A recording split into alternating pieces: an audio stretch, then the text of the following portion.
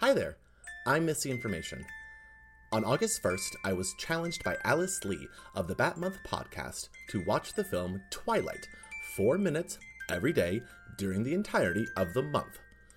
I decided to do it, because who am I to say no to someone on the internet? And thus began Twagust.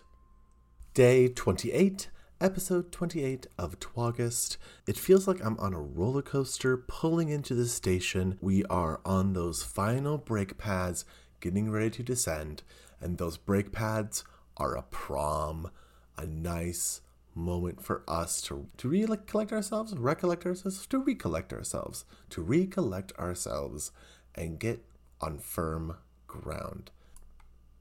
And we are doing so at 1 hour, 48 minutes.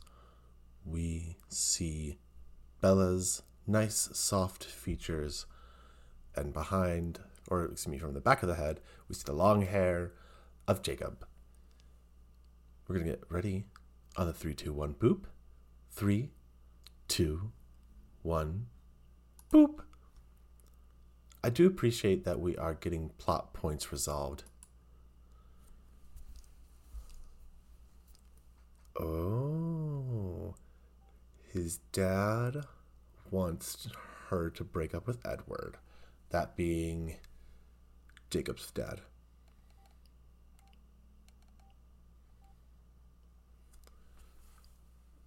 I still like the contrast of Jacob's messy outfit versus Edward's overly done suit.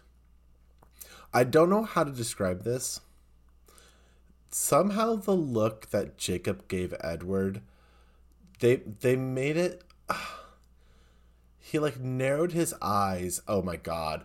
Edward just said, "Oh, it only takes a few minutes and the wolves descend." Cheesy Pete's.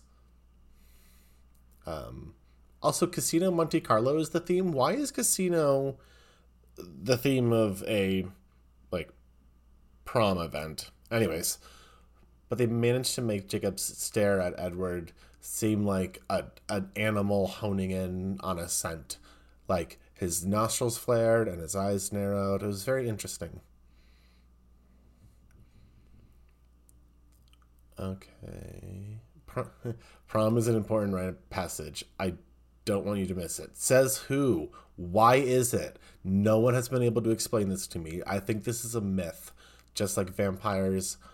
And Anna Kendrick's back. Hi, Anna. Oh, she ended up with the one that wanted to date Bella to begin with. I don't know what this song is, but it's very 2008.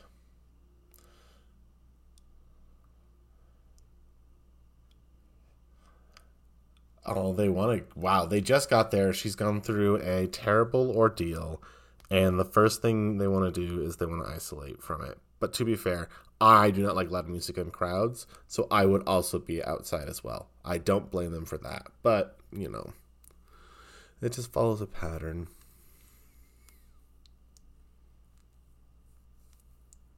This gazebo, oh my God, with the lights wrapped around it. Now I understand every single white girl wedding I've been to for the past I don't know how many years.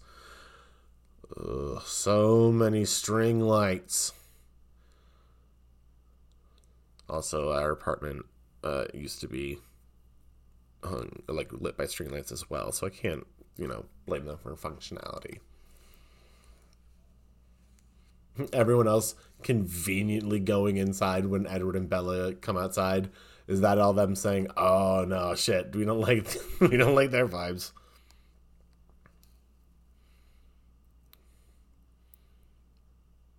Yeah, the lights, either the lighting or his makeup just really is sporadic throughout the film, because there are moments where he looks very warm, and I don't know if it is just the lights. She's dying already. Oh my God. So her excuse of joining a dangerous situation is, well, everybody gonna die. She really had her existential crisis early. My gosh.